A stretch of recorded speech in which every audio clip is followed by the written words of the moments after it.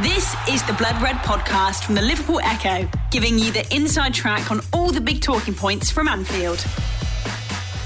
Hello, it's Paul Wheelock and welcome to your latest podcast on the Blood Red channel. With it being the international break, we've decided to do something a little bit different and catch up with Chloe Beresford, a freelance Serie A writer and broadcaster who we've had on our pods in the past. I picked up the phone to Chloe for three reasons: the Champions League and Liverpool's latest showdown with Napoli, who have one or two problems to solve before the group opener at the Stadio San Paolo in 12 days' time, Bobby Duncan's controversial move to Fiorentina and whether he stands a better chance of getting first-team football in Florence, and the shock decision by Juventus to leave former Liverpool midfielder Emre Can out of their Champions League squad. Hopefully you'll find all that interesting, but we'll also touch on the Serie A title race, the manager Chloe believes could be perfect for Manchester United, and sadly the latest example of racism to blight Italian football. Thanks for joining me, and the guys will be back on Friday with the Blood Red podcast. The Blood Red podcast from the Liverpool Echo. Well, hi Chloe, thank you very much for joining me and great to have you back on the podcast. Are you keeping well? Yeah, fine, thank you.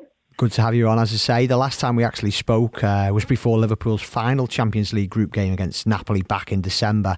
And I think before the match you did a piece for the Echo picking out three of the big danger men for Napoli, and one of those was the Poland striker Milik, and how things may have turned out differently if it wasn't for Alisson actually saving from Milik late on in the game. Obviously Liverpool went on to win the Champions League. It was a good game, wasn't it? It was a big moment. Yeah, it was. And like you say, sometimes just a little twist of fate and things could have been totally different. But I think the fact that Liverpool have drawn Napoli again will excite the neutrals, because I think there were some really good matches between the two of them last year. Definitely. Well, if they actually won the first game at the San Paolo and the teams played there again a week on Tuesday to start Group 8, I think Napoli won that 1-0. Liverpool obviously won that match we were speaking about 1-0 back at Anfield, and they actually played in the summer as well for the second season running, and Napoli run out, I think it was convincing 3-0 winners in Ireland. You know, I know we're only 2 games into Serie A, but we all know what a good side Napoli are. How are they shaping up for this season? Have they had a good summer? Yeah, they've not had a bad summer. They've brought in Kostas Manolas from Roma, so him alongside Koulibaly in the defence really impressed people, because they've got 2 quality defenders at the back there, and they've also signed Hirving Lozano, who just saw a little bit of him at the end of the last match versus Juventus, and he did play really well. So I think that's a good attacking threat. But actually, Napoli are having one or two problems. They've conceded 7 goals in the first 2 matches. Wow. The first one was a 4-3 win over Fiorentina, which was a thrilling match. But Napoli were proven to have a very controversial penalty awarded. The video footage shows Dries Mertens diving, and actually the referee didn't check the VAR, so that was a bit of a controversial moment and a very narrow win for them. And then they were 3-0 down to Juventus in Turin, looked like game over, but they again showed how good their attack is, and they brought it back to 3-3. And then the most unfortunate of own goals you'll ever see from Koulibaly gave Juve the win in the end. So they've got some problems. I think they've Ancelotti's gone with a 4-4-2, and it's Fabian Ruiz and Dries Mertens sort of at the top, and then the wingers Callejon and Insigne are pushing up. So it's leaving Alan and Zielinski in the midfield kind of in this big gap, and teams are just sort of running straight through to the centre-backs, and then Manolas and Koulibaly are being sort of blamed for the defensive mistakes, but actually it's because players are able to sort of carve straight through the midfield and then put the centre-backs under real pressure. So I think he's got a lot of thinking to do. Maybe he'll use the international break to sort of sort things out. Yeah, because I imagine it sounds like that would be music to Liverpool's ears with the options that they've got, Absolutely. that they've got out wide, and Absolutely. particularly in fullbacks with Trent and Andy Robinson. Is Napoli trying to change the style a little bit? Because we, for many years now, or for the last few years at least, have been Juve's closest challengers. Do they feel they have to try and do something differently to win that Serie A title? I think they were so precise under Maurizio Sarri when they came so close to winning the title, that when Ancelotti came, he had quite a hard job really, because they'd been trained in those methods and it had been really ingrained in them. So Ancelotti had to sort of put his own stamp on it, and he changed it from the 4-3-3 that they always played under Sarri to this sort of makeshift 4-4-2 idea. And so far, it's not worked brilliantly. They weren't great last season, and they thought, you know, with the players they brought in the summer, that it would really make a difference. But actually, you know, they've got these problems with the conceding goals, and to me, so many teams in Serie A and abroad that play 4-3-3 that I think he would be best trying to match up, because they've got man for man, they've got quality, and they can really challenge their opponents. It's not like they need to try and beat them some other way with a change of formation. So I think if they went 4-3-3 and matched the other teams, that they might get some greater success, and there'd be a bit more strength in that midfield to stop teams just carving them open. Sounds like it could be an open game a week on Tuesday anyway if Ancelotti continues this way. You mentioned Sarri there, and obviously he's back in Italy. I think he had a bit of a raw deal in England with Chelsea, and actually won a trophy, got them into the third actually in the end. I think top four finish, it was third there. But now he's taken over Juventus, kind of like done a bit of a swap. I bet that didn't go down with Napoli fans, given the rivalry that exists between the clubs. No, not at all. And I didn't expect him to go there at all. There were so many rumours, and there were, it was talked about for ages before it actually went through. And then when it actually did happen, I couldn't believe it, because he seems like the most un-Juve-like manager you could imagine, because they're so clean and corporate, and they're going for success in Europe, and he's kind of, with his smoking, and he likes to wear the tracksuits and, all that kind of stuff. He just didn't seem like a Juve manager. But, I've sort of got a bit more used to it, and I think that he could really do a good job. But like with all Sarri systems, it's going to take a little bit of time for it to firmly click. We'll come back to Sarri and Juventus in a minute, if that's okay, but I don't think I'm giving anything away when I say that Fiorentina are your team in Italy, as well as being an Italian football an expert, and they just happen to have signed one of Liverpool's best young players in Bobby Duncan. Initially, at least, it came as a bit of a shock when Fiorentina were linked. Then, as probably most people who are listening to it are aware, his agent had a bit of an outburst on Twitter, and it always felt that he was going to leave the club sooner or later. But did anyone see this coming? An 18-year-old highly rated young striker, but one who's never played for the first team, actually going to a big club like Fiorentina in Serie A? No, not at all. When I heard about it and it said that Fiorentina were interested in this Liverpool striker, I sort of looked him up and saw that he'd been a reserve, and actually I'd never heard of him before. So it was a real surprise to me, because the young players tend to sort of come from Italy rather than from elsewhere. But I think we're probably seeing more and more of this, because the big teams in England, they've got young players, and they've not got a great deal of opportunity of breaking it through into the first team. So, I suppose other European clubs will be mad not to snap them up if they want the playing time. Yeah, it's definitely true. It's been a trend in Germany, hasn't it? You can see Lookman's gone there. Sancho is obviously the big one. There's quite a number of young English players who've gone to Germany. Do you think the openings are there in Italy then? If Bobby Duncan proves to be a success, do you think they may start looking to England then and taking off some of the top talent? Because it's pretty clear there's a lot over here. Yeah, I think so. I think if it works out, it could definitely become a trend. I mean, there's a lot of Premier League players, not necessarily young ones, but with the likes of Alexis Sanchez and Romelu Lukaku going across to Inter, and Chris Smalling signing for Roma, yeah. It's almost as if they're on quite big wages in England, and when the clubs like United, they want to get rid of these players, they can't sort of afford, because they're on such big wages, they have to sort of loan them out to elsewhere, and why wouldn't they get snapped up by abroad if other teams in England can't really afford, or they don't want to sell to English teams? Just back to Bobby Duncan and Fiorentina, they've made some big signings in the summer. Frank Ribery's probably the most high profile one of those, and you're completely right. Bobby Duncan scored a lot of goals for the under-18s last season. He's very much in the thoughts of Liverpool fans, not least because he's Steven Gerrard's cousin, but probably outside of Liverpool he's not the biggest name. With Fiorentina, what's the reaction been like online and in the Italian press and the Italian media? Have they kind of welcomed him with open arms, or what did he kind of expect from him? I wouldn't say there's been a massive noise about it. Obviously, anybody English is quite interesting to the Italian press. But I think with Fiorentina, they've just got new owners.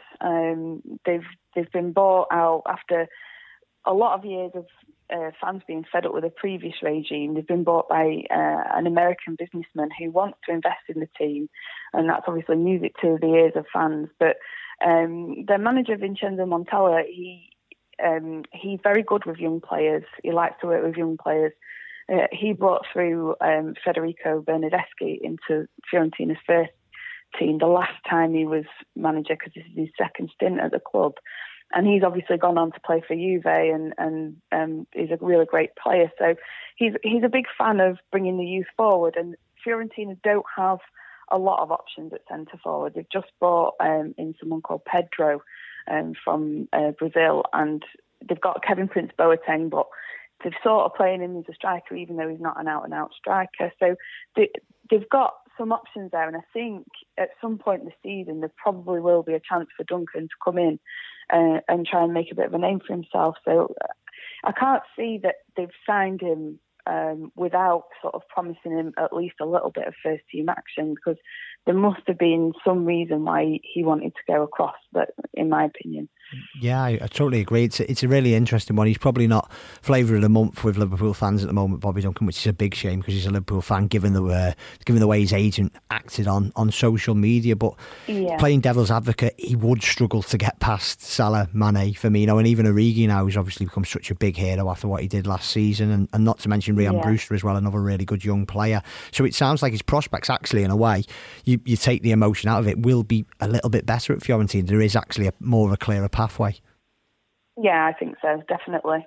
Like I say, with Montella being so good with bringing youngsters into the side, I think there'll definitely be some opportunities. And if he takes them, then who knows? He might end up becoming fairly regular. Who knows? But you don't think he'll be playing versus Juventus the first weekend back after the international break? I wouldn't have thought so, no. That would be a baptism of fire. Just a bit.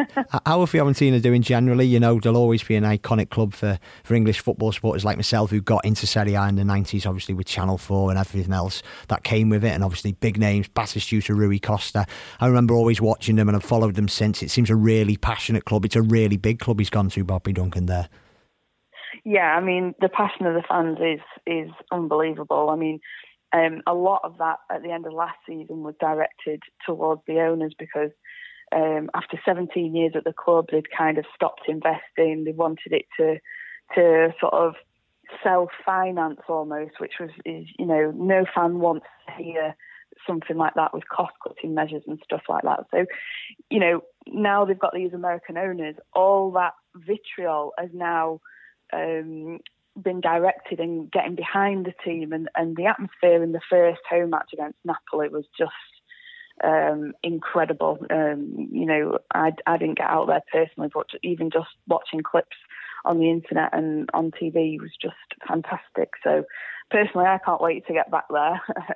And it's definitely a stadium where, if you love Italian football and you love to see the passion, it's definitely somewhere where you'd want to go. And Florence, obviously, is a beautiful city anyway. So, the Blood Red Podcast from the Liverpool Echo. It'd be good to see them right up there again, but it is Juventus who are the dominant force. I think it's 8 years on the run they've won the Serie A title. Can you see anyone different win it this year? I know it's very early days, we're only a couple of games in, but again, are they going to be the team to beat? Yes, obviously, like you say, they've won for 8 seasons in a row. The only thing I'd say is that After 5 years of Max Allegri, and they've now obviously changed to Maurizio Sarri, and I think other sides in Serie A have seen this as their chance now, because they were so dominant before, that with that slight change, it's almost like Juve have just blinked and just allowed a little bit of light in. And I think, Inter have massively strengthened in the transfer window. They've made some really smart signings. They've got rid of players who were causing trouble at the club, which was Radja Nainggolan and Mauro Icardi. And they've brought in Antonio Conte. And I just think with his no-nonsense approach, hard work, he demands at the absolute maximum from his players, that he will get the very best out of his side. And I do think they'll push Juve all the way this year, and I think we will actually have an exciting title race. That's good to hear. Juventus obviously been very active in the market themselves. Is their ultimate aim the Champions League? The kind of signings they're making, the big names, it feels like that's what they want more than anything else now. Yeah, I mean, for anyone who watched the documentary on Netflix that they did, they actually sort of came out and said that their aim is the Champions League. And, who can blame them really? If they've won the league 8 years in a row, I'm not saying it gets boring, but you've got to look to the next level and to push on even further. And they've directed everything. I mean, breaking the bank to bring in Cristiano Ronaldo when he's only got a couple of years left. They sort of made a switch in their strategy from always looking to the long term to going for short term goals. And it's a risk bringing in Sarri as a manager because he is relatively inexperienced in the top flight. But I suppose that he did win the Europa League last year, so they've thought, well, let's give him a crack at winning the Champions League. So. And he is the man. He's the man, obviously, to try and lead into that Champions League. And speaking of the Champions League, certainly a league Liverpool fans will be interested in. Most teams, well, all the teams have had to name the squads this week, and Juventus named theirs, and he actually left out Emre Can, which left him very angry, I think, to quote his words. Did that come as a bit of a surprise, or is he really surplus to requirements at Juventus? Yeah, it was a surprise for this. They brought him in to replace Sami Khedira in the midfield, and Khedira obviously has won the World Cup with Germany, has been a real quality player, but he's aging and he's pretty slow, and he's not really all that popular with Juve fans. So Can was his replacement, and it seems like Sarri's come in and somehow he's decided to prefer Sami Khedira to Can, which is, to me, pretty bizarre. Sarri has his unusual ways, but I just think he seems somehow to have resurrected Khedira. Khedira started in their first two league games, but he's going to get found out in the Champions League. He's like I say, he's slow, and a lot of the big European teams play with a lot of pace. And for me, Can would be the better option, but they've got a lot of midfielders. They've got Matuidi, they've got in Rabiot, Aaron Ramsey, and they've also got a good young Uruguayan in Bentancur. So there's a lot of choice there, but I can totally understand why he's fed up. Yeah, because I know everyone will think the grass isn't greener, and let's face it, he let his Liverpool contract run down, and then he had to watch his old teammates win the Champions League without him the following season. But it didn't seem that much of a nightmare his first season. It's more what's happened this summer, you're saying, with Sarri, and he just doesn't seem to fancy him.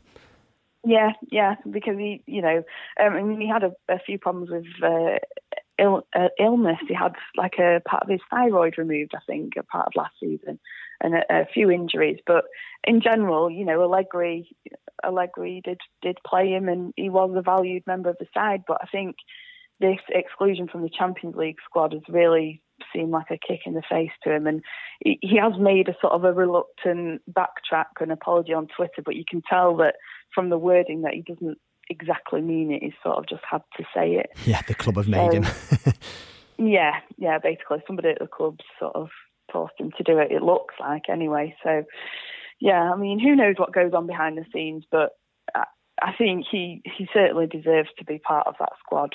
You've mentioned Sarri's predecessor Allegri, and he did a brilliant job at Juventus. To me, he screams out as a potential Premier League manager in waiting. It's obviously not going to be at Liverpool given the success Jurgen Klopp had, and it doesn't like Guardiola's going anytime soon. But if a big vacancy come up, do you think he'd be the kind of person who'd actually be interested to come over and test himself in the Premier League?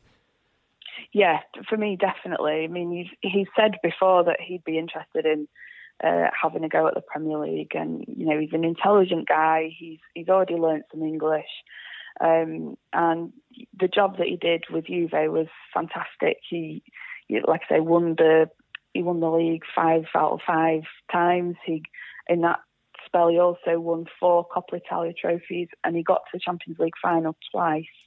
Never won it, but I think that was a remarkable achievement, and he did sort of seem to run out of ideas and tail off in his last season at Juve, which is why they've made a change. But bringing him into the Premier League, I mean, the immediate one that springs to mind is United, because if Solskjaer continues to falter, he's exactly the right guy who could sort of steady the ship and get them back sort of in a more consistent mode rather than sort of all over the place. And that's exactly what he was like at Juve. Very steady and reliable, and any club really in the Premier League would be lucky to get him.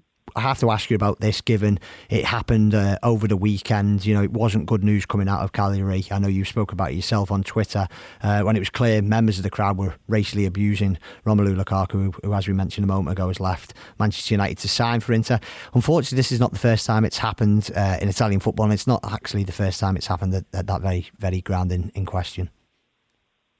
No, it's not. I mean, it happened to Moise Kean, it happened to Sully Montari, it also happened to Blaise Matuidi, and that was all at Cagliari. And every single time, nothing is done about it from the club, the league. It's just sort of left until the fraud dies down, and then they quietly say, "Oh, we've decided not to punish them," or some token punishment. And it's not enough now for Italy to say, well, that's just the way it is in Italy, because it's not acceptable in any way. Those of us who love watching Italian football and love all its colour and excitement and all its good points are just seeing it spoiled by some individuals who are so behind the times it's untrue. And it's a shame, because players, the very best players like Lukaku, are going to eventually be put off from coming to Italy because they fear that they're going to be racially abused, and that's just a terrible turn of events. So, they need something major needs to happen, international pressure or something put on Serie A itself to really punish these individuals. The technology is there to find them and ban them. I don't understand why that's not happened. Yeah, I totally agree. From a league's point of view, it's actually making the products a lot worse, because there was a certain perception about Italian football after those kind of glory heydays in the mid-90s and then early 2000s. It is an exciting league again. I know Juventus obviously are the standout team, but it's an exciting product. There's some good younger players coming through, which is obviously a problem in Italy previously. It just seems like it's basically making it hard for themselves by not actually, rising to the challenge and say, come on, we've got to stamp this out. Yeah, I mean, it's crazy the way that they don't market the league. I mean, the way that they release the fixtures so late, later than any other European league, it means that people who want to travel from abroad to watch the matches, they can't make travel plans, and they're just so backwards in their thinking. And if they got somebody on board that was more forward thinking and more modern in their approach, they could really make Serie A something very, very special again. And they're just so stuck in their ways and determined that any problem just gets swept under the carpet rather than actually dealing with it. And, I have to say that's, a problem in Italian society as a whole, right from the top of politics down through everything, that they've got this way of just trying to pretend things aren't happening and hope it'll go away rather than dealing with it. And, you know, and I have a lot of Italian friends, and none of those people are racist, but so you can't tar everybody with the same brush, but a minority of people are giving everybody a bad name, and why the authorities would allow that to spoil what's going on, I just don't know. Well said. Chloe, it's been great having you on the podcast again, and no doubt we'll speak in the coming weeks when Liverpool play Napoli in the Champions League. That'd be great to have you back on. Yeah, I'd love to. Thank you. You've been listening to the Blood Red Podcast from the Liverpool Echo.